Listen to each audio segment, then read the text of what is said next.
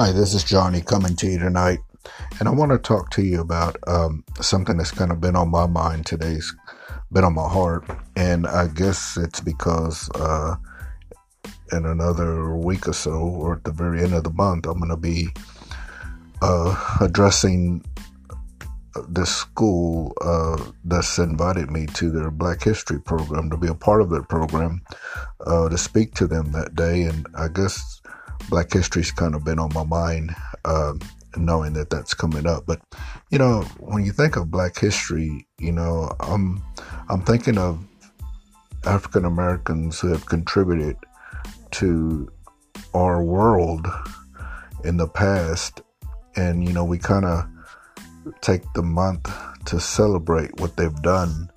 And I don't think, in my opinion, Black History should be just delegated to the month of February, which is the shortest month, to to honor and to celebrate some great things that have been done by African Americans throughout history. But not only throughout history, I mean, we can also see or use Black History to look into the future. Because think about it. I mean, it was just a few years ago that this country elected its first African American president. And the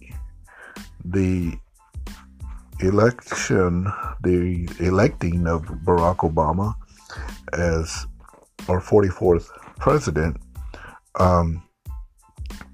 it kind of really opened up a lot of areas to where we can see how far we have advanced as African Americans. And and not only in politics, but in sports and in the music industry and in arts and theater, and just it goes on and on and on. And we to say we have a month to celebrate these people and to look at what they've done, I mean, really, it does them no justice. But then thinking back, when great inventors that have made a great contribution to our society, to our world. And let's look at politics. You look at someone like John Lewis, Congressman John Lewis, who not only was there to march arm in arm with Dr. King, but who is still currently in politics today. And this is a man who has seen firsthand the sacrifices that were made for this country, and for African Americans to have the right to vote. So when you look at that, you look at what he's accomplished and the sacrifices that were made, so we could vote, so we could have, we share schools together, our kids share playgrounds together, they share lunchrooms together, and just the sacrifices that were made, it's just unbelievable. But you talk about Black History, and then you talk about Dr. King, and the dream that he had, that we would be judged by the content of our character and not the color of our skin. And and I know there's times we say, well, I don't think we've made a lot of progress, or like we haven't made the strides that we would like to make.